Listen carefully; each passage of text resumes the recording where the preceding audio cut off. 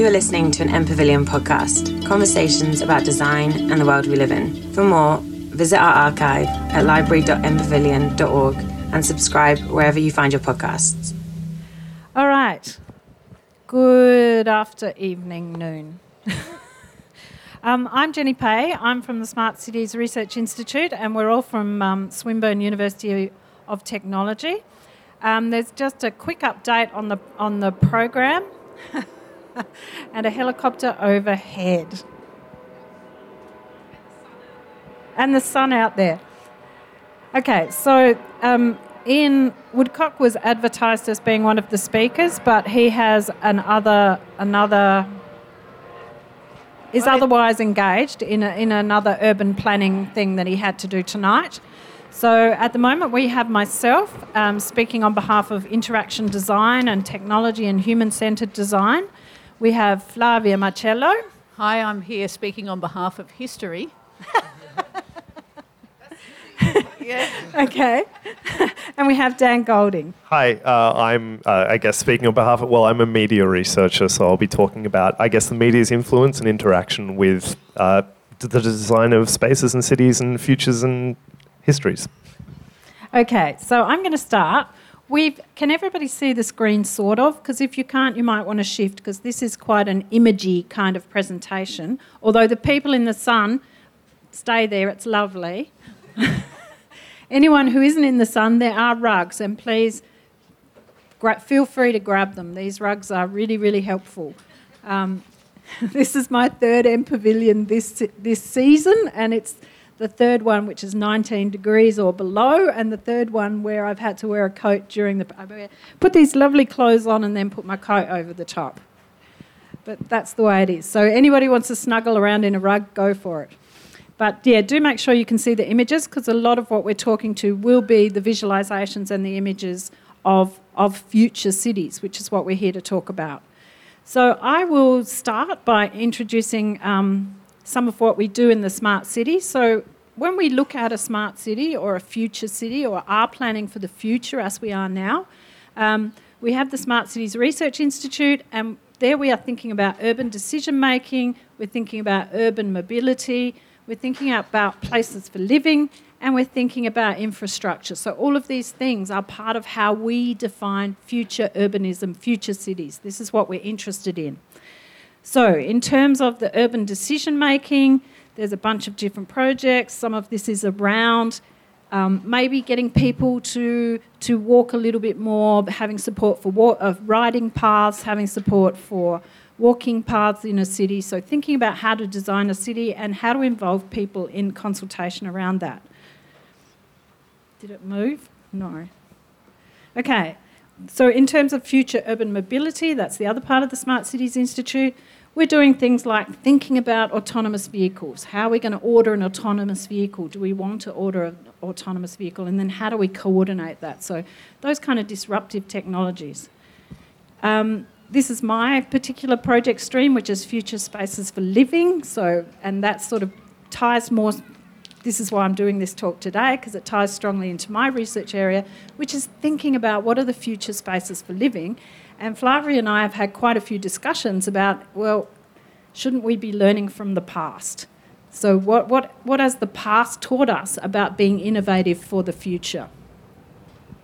So part of what this part of my stream is having these places in which we can get together, co-design, visualise, get people from different stakeholders, so get the councillors in, get the people who live in the suburbs in, get the developers in, get the architects in. Let's all sit and talk about what our visions and what our needs are. So these kind of co-design, sharing spaces is part of what we're trying to do with mine.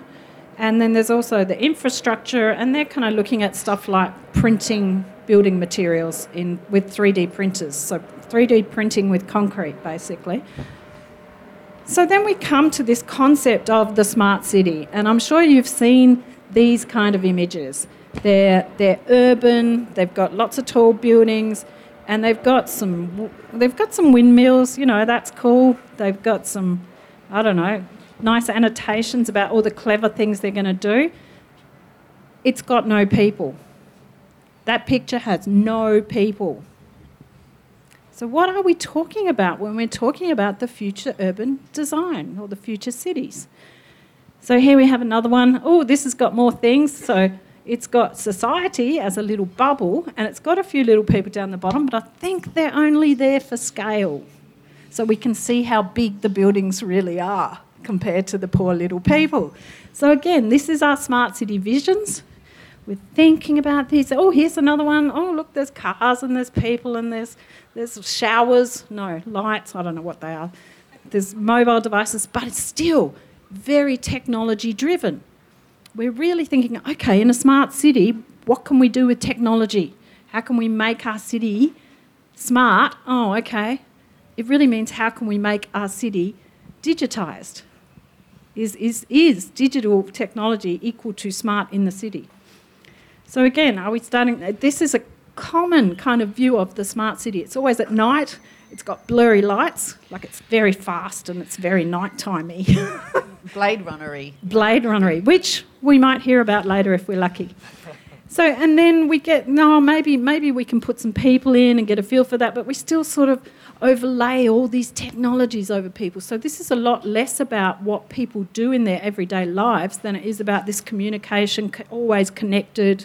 What are these actual people doing and thinking and needing down on the street?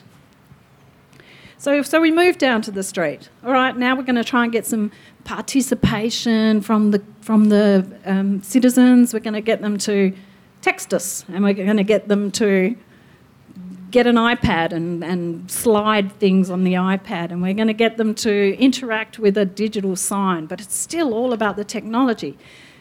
Now, we can't learn that from the past, so what do we learn from the past? Again, now we move into the house. Again, they've taken the people away. This is not about the people who live in this house. This is about how many things are connected to the internet. And this, you Google smart city, and this is the kind of image you get. So where are the smart people, or where are the people, or aren't we already smart? I don't know. So then we get these, at the next level down, it's gadgety. It's, what can we do with technology? Well, I kind of like the idea of wearing it. Like, I love digital fashion. I think that's very cool, and high heels that can change and have different patterns on them, and suits that can measure your bio things. And then give you special feedback that makes you be... No, it makes your physio get onto you and say, why aren't you doing your exercises? But anyway, so we have all this nice technology. We have surfaces that wrap and are curved. We have gloves that can allow us to walk around in virtual reality with more natural gestures. So all of this technology, again, is moving on, and we're all very excited about it. But how does it make our lives more livable? So there's responsive architecture. Again, if we get the bits of the architecture moving and responding, is that going to make a smarter city? Is it going to make a better future?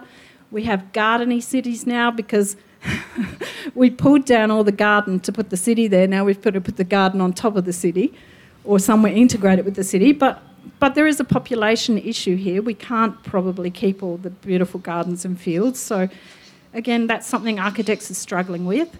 And then we have this layers of future cities. So we start to get into these visions of a future city that has it has flying things and layers of things. And now we're getting a little bit back into Dan's realm of the science fiction and how did they envisage the city. And then we start to think, okay, now we're getting sort of, we haven't been very well behaved with the planet.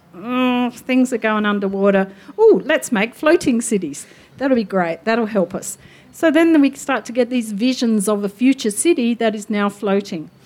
And one of my favourites is this one. It's so pretty. What are they called? The same name as the... Can't remember. No, it's the same name as that Arduino thing that you can... Flora. I think it's called Floras or something. But it's just then we get these multiple floating cities to try and take the pressure off of the land or to try and replace land that we've done other things with. So it's kind of a nice vision of what what could be a possible future. We can start to use the oceans as extra real estate if we need to. So I'd like to leave you with those kind of techo visions and put you back in the past with Flavia, who's going to represent history. Right, so I guess I'm talking about dumb cities if you've been talking about smart cities, because they're... So what I'm going to do is just going to give you a bit of a rundown of how human beings have envisioned cities previously, and we might see some connections with some of the examples that I've given about past visions of future cities and how they might connect with what Jenny showed, or how they might connect with our actual experience of today. So my question is, if place is so important, why do we keep searching for no place? Well, what do I mean by no place? Well, that's where the word utopia comes in. So we all talk about a utopia, we all talk about something that is perfect, but if you actually look at the word utopia, it actually means no place. So it was invented by the 16th century lawyer, writer, statesman, satirist, if you like, called Thomas More. And he actually wrote a book about utopia, and his book was misinterpreted as an idea of a perfect society, whereas what he was actually doing when he was talking about this perfect society in the 16th century, he was actually partly satirising society. And he called it utopia because he intentionally wanted people to be confused with the idea of utopia, meaning a good place, and utopia being a no place, saying that that ideal that we all imagine would be a city is actually something that cannot exist.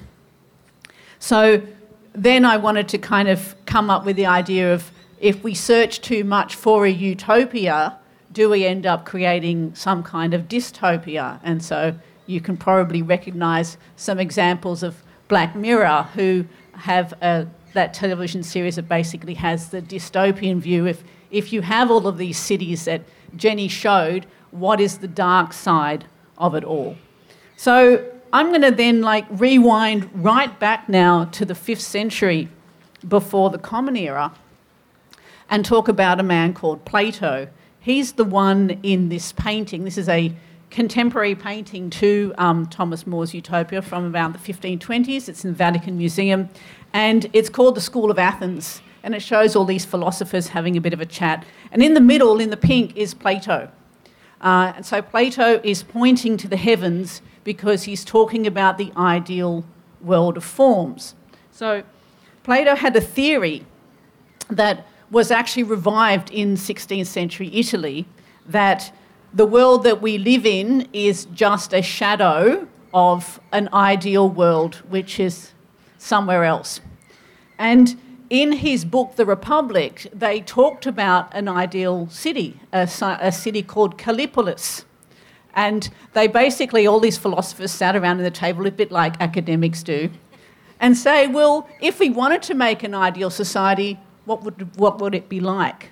How would it be organised? And what's interesting actually about Callipolis, which is this city in the New Republic, is that it had a lot of kind of conflicting ideas. So some of the ideas were a little bit like the communism of property and the abolition of the family. So one side of it basically sounded a bit like a hippie commune, like the hippie commune I grew up on, actually. But the other thing that it had very tight control of every aspect of life by a philosophical ruling class. And the idea of a maximal unity of thought and feeling among citizens, which sounds to me a little bit like a totalitarian regime. So Plato's New Republic has quite interesting idea, is that, yes, you want to do all these new and radical things, but there always has to be an element of control. And so then we might think about how much control then we give over with all of these digital gadgets and all of this digital identity stuff. So we're all free to innovate and have all these sharing economies, but then in contrast to the sharing economies, we give away a lot of control.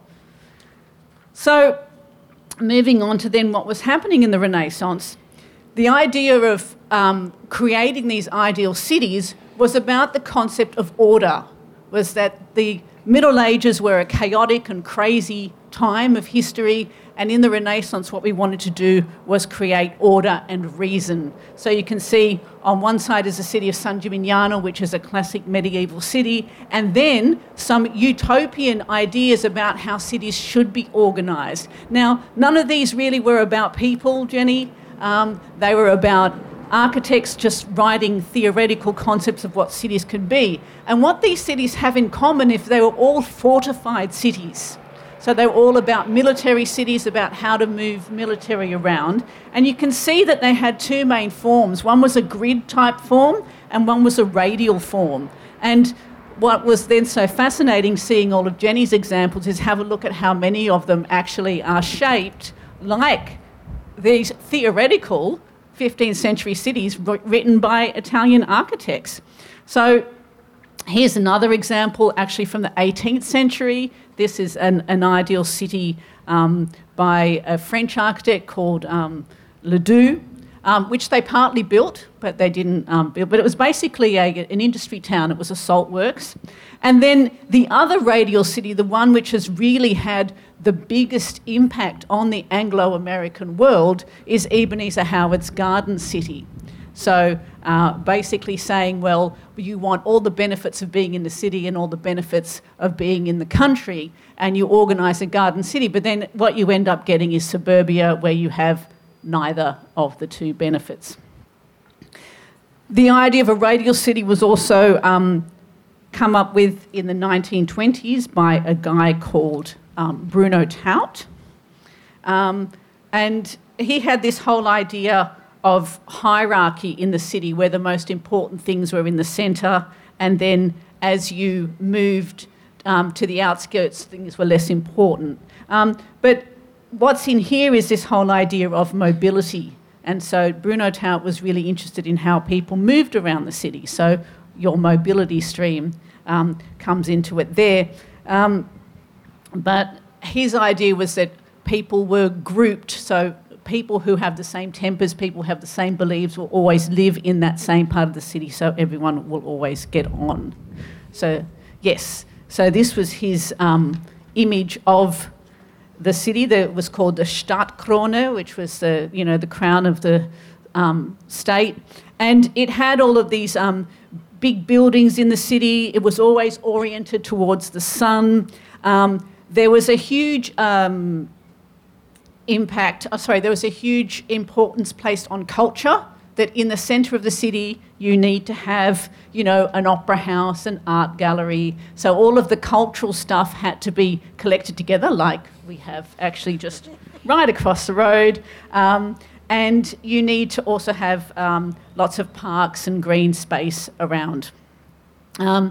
Libraries, museums, but then they all have to be connected to cafes and restaurants. So he was interested in creating spaces where people of like minds could get together, so the city had to provide all of that, and that was his vision for it. The other city type is the grid city, and the grid city was most influential on a French-Swiss architect called Le Corbusier, who came up with the radiant city. And, if you think about the tower blocks of housing commission blocks rising up in the middle of now, what's Fitzroy? Well, there you go, there's Corbusier's radiant city.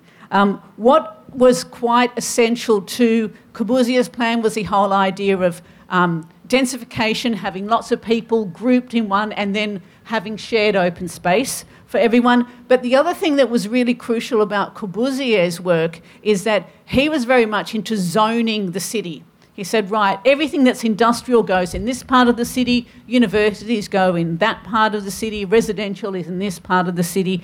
And so if you actually have a look closely at the plan, he actually decides what goes where. So housing in one spot, hotels and embassies, business districts, satellite cities. So I'm saying all of this to you and you're going, well, yeah, isn't that obvious? Isn't that how cities are? But cities are like that because people like Le Corbusier were sitting down and deciding this is how cities are and this is how we need to group stuff. So think about Bruno Taut having a social concept about how people are grouped together, and Le Corbusier having a very functional concept about how people are grouped together. So here are some images of, these are actually Corbusier's own sketches of that. Another architect who also had an idea of how to organise cities and plan cities was Frank Lloyd Wright. So Frank Lloyd Wright had this whole idea of a new freedom for living in America, and he had this kind of manifesto that you can see there. So he's had a sort of more socialist aspect to it. This whole idea of, no landlord or tenant, no private ownership, no tall buildings. So the opposite of the Radiant City, which was this whole idea of there's lots of tall buildings, is Frank Lloyd Wright wanted to spread out everywhere and have everything very, very clearly organised. So, the county seat somewhere and stables and paddocks in another spot, machine-age luxury houses, interior parks, music gardens. So what's, I think, interesting about Frank Lloyd Wright's plan is that there's this whole idea of the social in there, the practical aspect of zoning, that zoning has to be done from a functional point of view, yet he wanted to make sure that everything was flat and broad. And he also had flying cars. So he was into this kind of future. So this is from 1951. This is a 1951 plan. And then the last example I'm going to talk about is the whole idea of the city as an organism or the city as a body. And again, we're going back to the Renaissance. Here's this other guy, Francesco di Giorgio Martini, one of the treatise guys, who said, well, the city is like a body, and you can see that here's this anthropomorphic concept of the city. So the fortress part is the head, the heart is the church, so the idea of faith and ritual, and then the actual governing of the city happens in the belly. And one also very futuristic example of this whole idea of a city as an organism is Archigram's plug-in city. So this is from the 1960s. And it was this whole idea of this very kind of visionary creation by this group called Archigram. So it's kind of a megastructure. And in this megastructure, there's residences, access routes, essential services. And basically what the plug-in city did is it literally walked around. So it's, imagine a caravan where you have everything you need for one family. This was like a city, as big as a city, and it also walked around. And when it ran out of energy, it plugged in somewhere and got its energy and then got rid of all of its waste and then walked around and settled somewhere else. So a little bit like your floating cities, but these ones were actually walking around the place and plugging in. And here's another example of it. So Archigram never really built all of these things. They just published them in the issues of a magazine. And their idea was actually going against the functionalist concepts that Le Corbusier and Frank Lloyd Wright came in. Functionalist as in, you divide things according to function. They really actually just wanted to chuck everything together and have this sort of nomadic alternative to traditional ways of living. And they wanted it to be mobile, flexible, impermanent, and most of all, liberating for the human. So that's my little overview of future cities from the 20th century, and now I'll give over to Dan. I think the key thing there too is your last words, which is ways of living. So in all of this, it's about living and how we live and how we want to live. Oh, I don't know how I did that. Perfect. Yep. Great. Perfect. Okay, so as I mentioned, I'm a media researcher and I often teach kind of cinema, I suppose, and screen studies in general. But that has a really, really key relationship with imagining the city in general. And so when I kind of mention the idea of imagining the city in general, you probably have a handful of films that come to mind or a handful of TV shows. I would suggest most likely dystopias is the first thing that you go to. Blade Runner's already been mentioned. Perhaps not ideal cityscape environments of the future. One that I've begun with here, probably some of you have seen it, the Alfonso Cuarón film from 2006, Children of Men. Cuarón won Best Director last year at the Oscars for Roma. He's a fantastic Mexican director. This is imagining a future London, and it is horrifying, basically. It is extremely dirty, it's extremely violent, it's kind of a future police state, kind of all of the things that you would not want in the future, I suppose, but it's kind of imaginable. It's conceivable, I suppose, based on the world that we currently inhabit and the kind of cities that we currently inhabit. And this is common in terms of how cinema in particular imagines the future.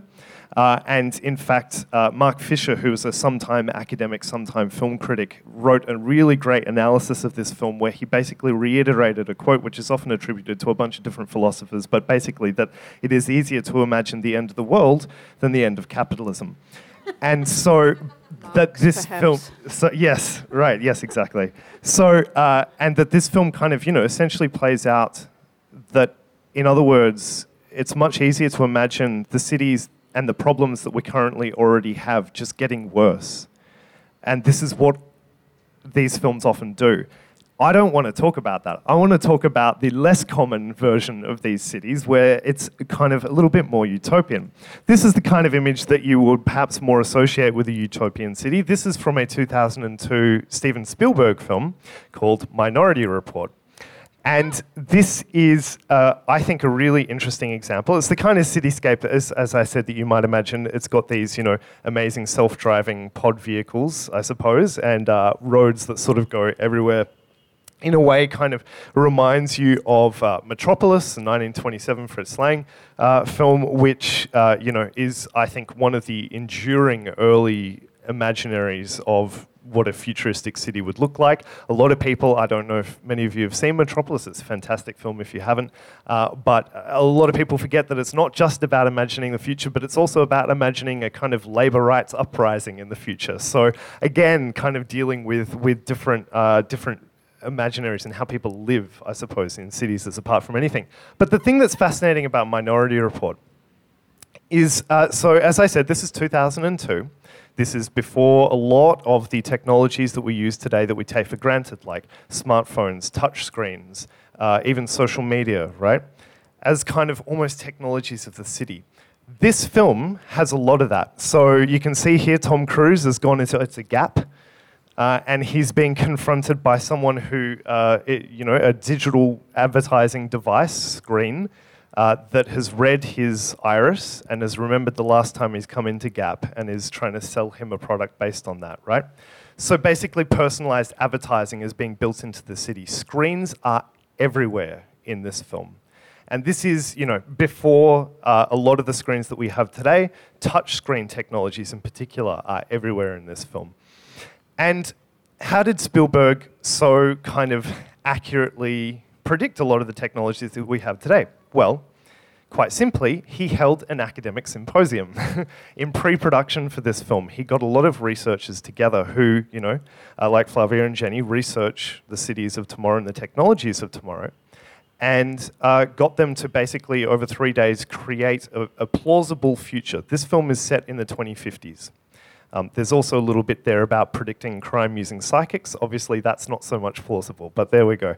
The rest of it was basically, there was like an 80-page production Bible, as they call it in filmmaking, that was drawn out of this plausible academic research of the time. And so because of that, over the course of the film, we have smartwatches, we have self-driving cars, we have all sorts of touchscreen devices. We have all these technologies which actually already have come to pass. And that's because, or are coming to pass, I suppose, in some cases, that's because of this concept that we call science fictionality, or that a researcher called Istvan Cizre-Ronay has called science fictionality, which is when it becomes this cycle where researchers create plausible futures that are used in films. Films then inspire technologists and entrepreneurs to invent those futures. The person who created that production Bible based on the academic research said that the film Minority Report became a kind of a shopping list for startup CEOs, at the time, that they were sort of like, yep, okay, great, self-driving cars, let's see if we can make that happen. Smartwatches, let's see if we can make that happen, right? And so it kind of became a self-fulfilling prophecy by this imagining of the future in this media context. Now, the other person that I kind of want to tell you about here in this context of self-fulfilling technological futures is Walt Disney. Now, you will recognize Disney, of course, from, the Disney company being the most powerful force in the universe at the moment in terms of the media industries. But Disney himself, should I stand in front? When this guy gets to there, yep. it'll start to feedback. Okay, so I should stand in front? Maybe on the other side. Okay, cool. Face us.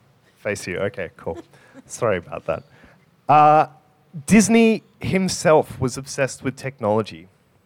In his animations, you can see, from Snow White, right? He used rotoscoping, which is he actually shot people moving in real life, real people, which is how he created that movement, because he got his animators to essentially trace the movements, right? And so he was, his key obsession was kind of bringing movement to life, making the impossible possible, I suppose.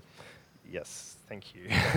And, part of that played itself out in Disneyland. Disneyland is an attempt to animate reality, right? To take those same techniques and, through the audio animatronics, I don't know if any of you have been to Disneyland, but if not, you've probably seen 1,000 parodies of it. It's a small world in The Simpsons or whatever, right? These audio animatronic creatures that move, as such a fundamental part of Disneyland. And that is, part of this technique, I think, the same strategy of trying to animate reality, using these entertainment industry techniques in the real world.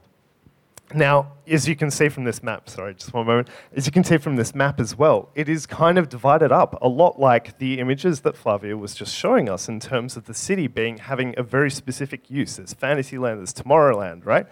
Main Street. And they're all kind of built around this central, the Disneyland castle, which Disney and his Imagineers, the theme park designers, called a weenie, which is this central object that you can see at all places, and it orients you around the heart of the theme park. Yes, thank you. And so here's the thing, right? Disney's lifelong interest in this manifested itself in what he was trying to do at the time of his death. It was just he filmed a promotional video about this a couple of weeks before he died for Epcot, which was the experimental prototype community or city of tomorrow. And he was going to build this. This is, of course, some of you may have been to what is now Epcot today, which is quite different. I'll talk about what that is in a moment. But it was to be a city.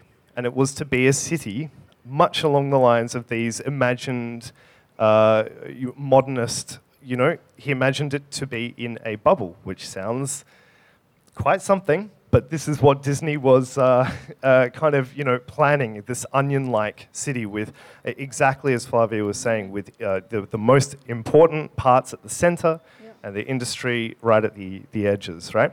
And that everybody would also move around on these kind of monorail, they were called Wedways, W-E-D ways, because that was his initials, Walter Elias Disney, Wedways. So the very transport that you would use to get around the city was named after Disney himself. So possibly a little megalomaniac going there. In fact, the Disney Corporation did actually build a little village in Florida, outside of Florida, called Celebration.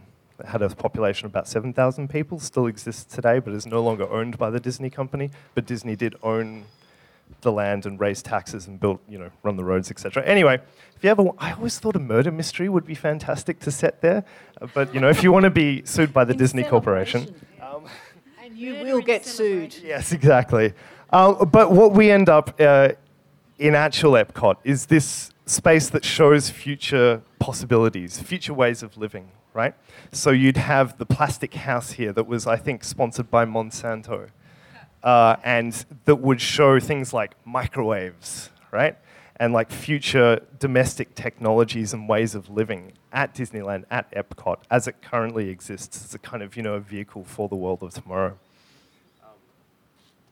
And this logic, I think, moved from the entertainment industries to real urban planning, with John Jerd's designs here for, this is the Universal City Walk in Los Angeles, where we have this entertainmentizing, I suppose, of public space. This is kind of half theme park, half attraction, half shopping center, thank you, to then Times Square, which was, of course, rejuvenated in the 1990s. Largely why? Because the Disney Corporation wanted to open a Disney store there, and that was one of the huge forces that animated Times Square from being this kind of really dangerous, dingy place to being the really, prime tourist-themed attraction that it is today. And of course, gosh, in Vegas, again designed by John Jerd as this Fremont Strip experience, which is again just blurring the lines between entertainment district and kind of urban living, I suppose. So I have one final example, and then I'll stop, to show the other side of this, kind of inspired by science fiction, inspired by entertainment, and inspired by film ways of living and the future. I don't know if this seems familiar to anybody. This building is part of, it's actually was run, I don't think it's used anymore, by the NSA. So the American the American Security Organization, Federal Security Organization. But it's their security, so it's their one of their surveillance centers. This is called the Information Dominance Center. If you Google it, it'll come up. And it was built by them, and this is the architect that made this design. They published their designs on their website. This is, freely available imagery of what it looks like on the inside. I don't know if it reminds you of anything. We can... Star Trek. Yeah. Yeah, so it's okay, you can leave it on that one. So basically, this, and you can see by the CRT monitors, this is built in the early 2000s. But this is not a coincidence. This was built to designs and demands from the general who is in charge of building the Information Dominance Center to make it look like the bridge of the Star Trek USS Enterprise, complete with doors that go at the back of the room. No joke, they really do. There's interviews with a person who was in charge of showing in dignitaries to this area, and he said everybody wants to sit in the main seat and pretend to be Captain Picard. So I just kind of find it amazing that not only is our kind of ways of living in our cityscapes shaped by the entertainment industries and has a really close relationship with films and how we see the future, but that actually even our government agencies and surveillance industries are totally part of the same kind of entertainment discourse. Anyway, I'll leave it at that. Yeah. Thank you, Dan. I really want to know if the is an audio file or if they made the air do it. Yeah, I don't know. I don't think they've got that detail on the website, but I would love to know as well. The dominance room just has this audio person file. Who just went, those doors at the back. Hire a person to sit there going, yeah. Brilliant. Okay, so thank our speakers. Me too. Okay, we can now open the floor up to some questions. If you would like to either give your ideas or your opinions about this, or ask any questions of our illustrious speakers. I already asked my question. So, yeah. Hi. Gauging from what you presented so far, there's a lot of more of a dysfunctional or maybe dystopia kind of concept, and there's some good one from the movie, I assume. And what is there anything in the history that you picked that is actually more likely that is good, that we can take on as a something more valuable? So from my point of view, Flavia, it's that picture of the city with the heart and the anthropomorphic city. That one. Yeah. Have you got more comments about that? Is that finding its way into our modern urban planning systems? Well, I mean, it's an anthropomorphic city, but it's still really based on only like 3. It's not really about people. It's just using the human body as a kind of metaphor. It's actually about government, about religion, and about defence around war. So it's probably, all Human-centred. Well, yeah, but I mean, it's the idea that, you need to have the head as the citadel, so you need to make sure that you're defended against enemies.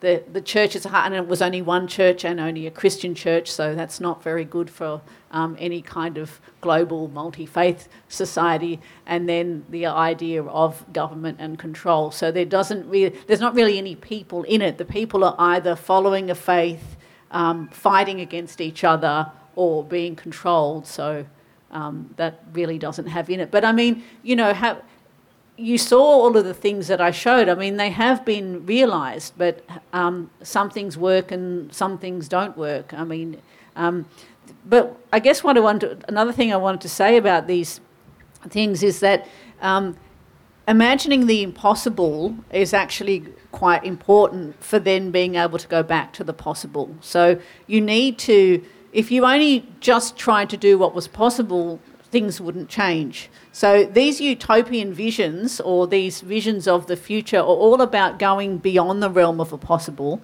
and then you can then have your reality check and rewind back to the possible and move forward with it. So they may seem like crazy things and crazy ideas, but you need to actually go out there with the ideas to then come back. And I think that that's really maybe the one lesson that you can take from these historical visions, is that always go beyond, thinking beyond the box of the possible to then rewind. Yeah, and I think it's very interesting what Dan said about Minority Report, because I've actually heard a scientist from MIT talking about how he invented his latest see-through double-sided screen, and he said, I saw it on Minority Report, and we sat down and said, how can we do this? And so this interest in science fiction informing science and then the other way around is very, very interesting. Yeah, no, I totally agree. I think, despite the fact that a lot of those science fiction films portray future technologies and future livings as problematic or dystopic, there are elements that I think are truly about just imagining how would we live what's almost like a best case scenario, or at least an attempt at a best case scenario, which is then tried to be manufactured into some kind of possible reality. So I think there's a negotiation.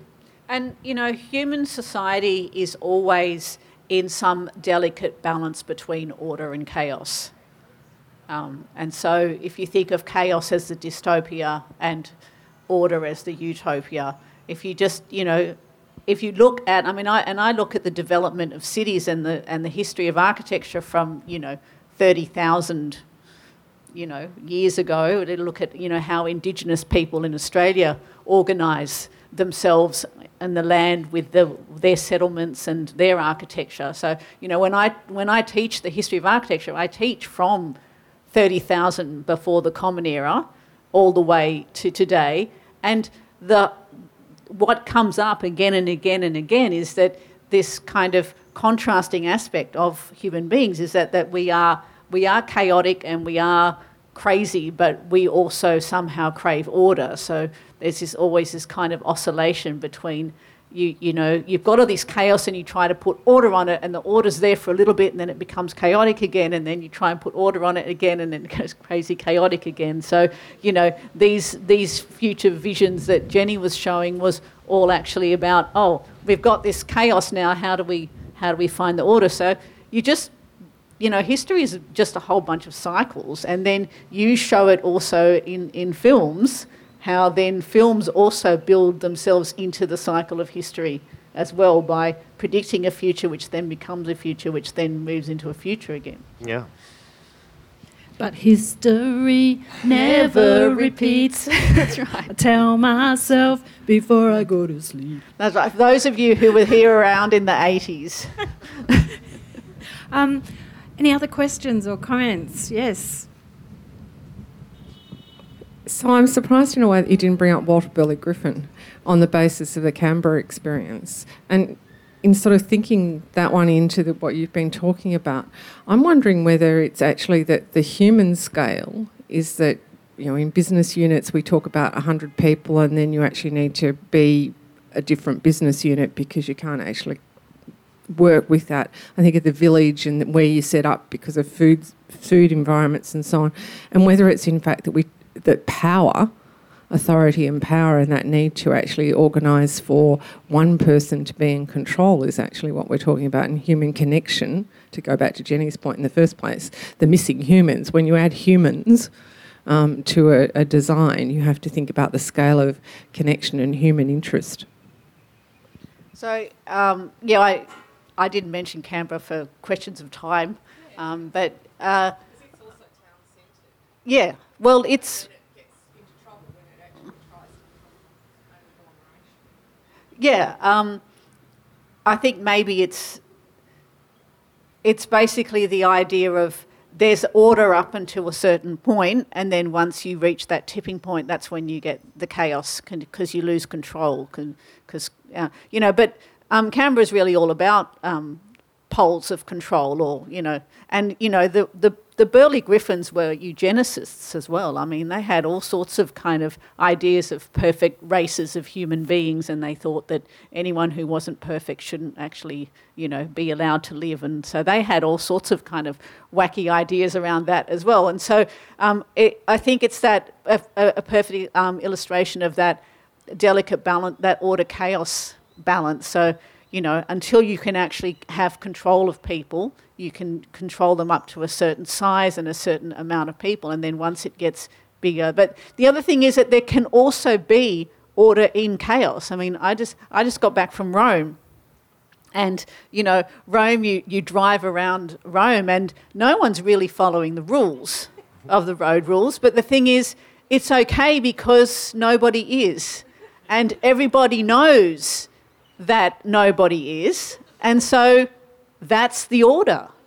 So you're driving and you think you're driving in chaos, but because you know that anyone could do anything at any time, and that means that you can also do anything, it somehow works.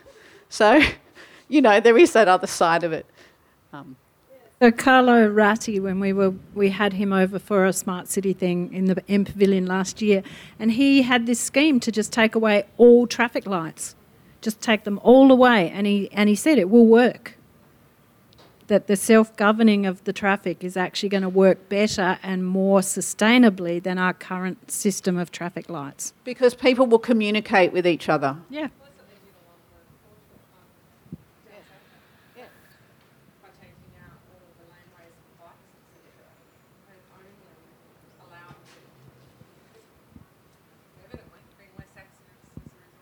Okay, that's interesting. So there's been less accidents on South Bank since they've taken away the formal... I'm quoting me. You can sue me. Walt Disney will sue you. Yeah. No, he can't. He's frozen. Or is he defrosted now? I've lost track. But you can see why those myths emerged from, this moment towards the end of his life where he really was planning a city in a bubble. Like, that's not a joke. Isn't there a movie with a city in the bubble with Jim Carrey in it? Yes. The Truman Show. Yeah, Truman Show. Yeah. Well, it's a city in a set. It's his life in a film set. But yes, yeah. I've got a question for you. Do you know if Walt Disney went to the New York World's Fair of 1960 and saw the World of Tomorrow there? Yes. Yeah. In fact, he contributed to the 1964, the New York one. He brought his audio animatronics, so those, the robots, I guess. Yeah. And in particular, if you've been to Disneyland, you'll see the great moments with Mr. Lincoln, which is where Abraham Lincoln sort of is an animated robot and gets up and sort of gives you a bit of a lecture. And now that's transformed today. So there's the Hall of the Presidents. There's every single president in the hall, including the last two are actually voiced by Obama and Trump voice themselves in this hall. In fact, the Trump one is disturbing. They didn't quite get his likeness right. It's quite horrifying, actually. If you look at his face, it's just anyway. Yeah. But yes, Trump is horrifying just naturally, real, yeah. But yeah, so that was created, and It's a Small World. That ride was created for the World's Fair. So these World's Fairs, which travelled the world, there was one in Melbourne with the exhibition building. They, were to educate, I suppose, and to share knowledge. And I think Disney, in his own American, quite corporatized way, was very much inspired by these in his theme parks. Nice segue. Thanks, Dan. So something Flavia and I have been working on over the last year and a half or whatever is looking at these world fairs, these expos, and recently interest in the Melbourne one, and thinking about how to recreate them so that we can learn from the innovation, because these were temporary exhibitions. Flavia, do you want to? So the World's Fairs actually make a very important contribution to what we might call the history of innovation. Because World's Fairs are ephemeral, they're temporary, and they usually don't have a budget. So it's where architects and other designers can actually think outside the box and think beyond the possible, because they only have to do something that's short and sweet. And then when you have that innovation for something temporary, then people learn from it for real permanent things. And so we're thinking, well, what if we could actually go to the world of tomorrow of 1964 and experience it? Then we'd learn differently, because how you learn from documents and photographs and images, is different to how you learn from experience. And experience is really the best way to understand things. So it'd be great if we could all fly around in that little car that Frank Lloyd Wright had in his drawing and say, well, what's it like to walk around in Broadacre City? What's it like to walk around in a plug-in city? I mean, then, designers and thinkers could actually, rather than just be academic, would actually be able to experience stuff and say, okay, well, that doesn't really work. Let's tweak that floating flower in a different way, Yeah, my floating flower. So this is part of the research that we're doing at Swinburne, is looking at recreating these kind of environments using VR or AR or even environments like the iHub to sort of visualise. We've got some space scientists, some astronomers working with us to do data visualisation, because that's something they do really well. We've got architectural historians, we've got VR people, so that's some of the projects that are happening there, and it's quite exciting for us. Yeah. Are there any other last questions? Yes. I'll just scoot over here. I have a question. I don't know if any of you have any example or reference of a project or from science fiction or from the past about cities being shaped by different cultures and getting together to, make a different kind of city from that perspective. No, I'm afraid not. But I guess that's really up to cities and cultures to do. I mean, the closest example I can think of are informal settlements, things like favelas and shanty towns, and the situations where, out of necessity and need, people spontaneously come together and bring things and create communities. And academics are actually doing a lot of learning from that as well. So understanding that informal settlements and the way people actually just group together and spontaneously form communities has become an important academic topic. But it's not something that is thought of, because all of these ideas are really top-down. They're top-down, they're like one person imposing one vision of control over chaos, whereas what you're saying is almost how order comes out of chaos, which is a little bit like the example I gave about Roman traffic. So in a way, it's not really possible for that to happen, because all of these visions are actually about one single concept of control coming from above. Whereas what you're saying is the exact opposite, is how somehow human beings, out of necessity or being in the same place or having the same problems at the same time, all kind of band together to form their own order. I think in science fiction there are some examples, just because I suppose even something like Blade Runner, is very deliberately supposed to be a kind of vision of the future where the air quotes, the West and Asia became ascendant, I suppose, and so there are quite strong kind of like Deckard goes and eats at noodle bars, right? And this is like almost the only food seemingly in the city of the future. And the same with like Joss Whedon's Firefly, where they only swear in Mandarin. So there are some cross pollinations, I suppose, in science fiction. Even a film from earlier this year, which is based on a manga, Alita Battle Angel. I think is right. Yeah. Sorry, my comment comes also from this necessity of the cities being able to change very rapidly, because cities are becoming a lot more diverse than before, I guess, apart from, other times like Roman Empire, for example, where there was a huge diversity, but the model of the city was imposed by the Romans. So in these times, I've been thinking a lot about how are we going to live together? Like cities are just being forced to change. And I haven't been able to see much of a reference from history or other things, and how are we going to live together? Okay, are you looking?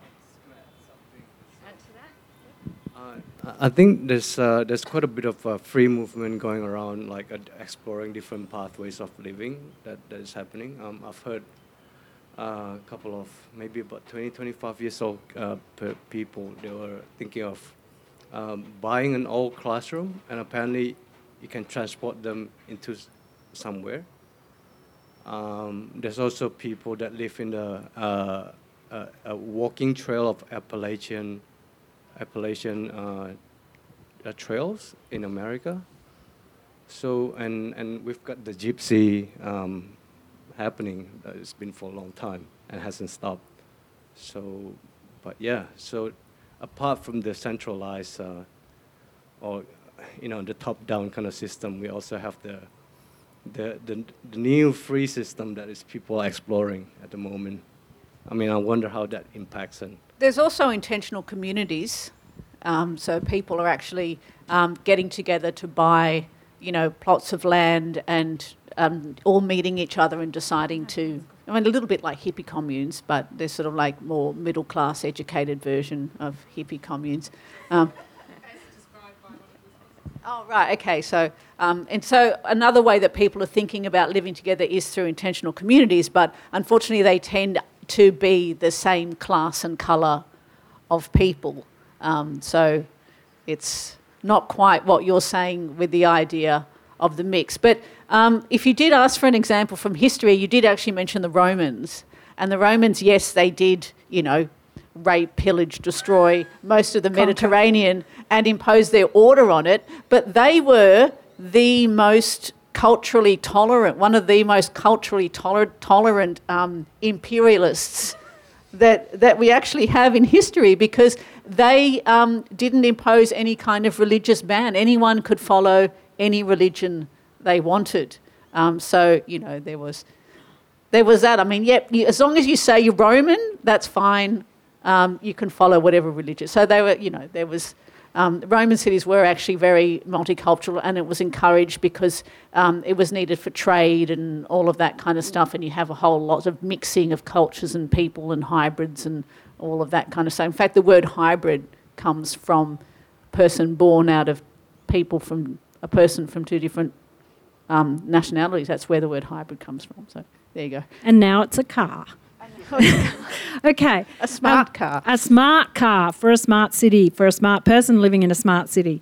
So my program is called Future Spaces for Living. I'm wondering if it should be Future Living for Spaces. Yeah, I don't know. Maybe. And then there's this whole thing about the spaces we design. Does that determine how we behave and live? Or do we behave and live and then the spaces get designed for us? So the ongoing question of architects and what they have to think about. So anyway, sadly, we've come to the end of our time, and it went really fast. and it was fun. I hope you had fun too. I have here some postcards about the Smart City Institute. If you want to read a little bit more about what we're doing there, there's actually a really high-tech QR code, and if you have a smartphone, you can just point it at that little doobie and it will take you straight to our website. Isn't that clever? Okay, so thank you all for coming. Thank you. Can you hand them out? So just see my PhD student here and she will give you a postcard. You are listening to an M Pavilion podcast, conversations about design and the world we live in. For more, visit our archive at library.mpavilion.org and subscribe wherever you find your podcasts.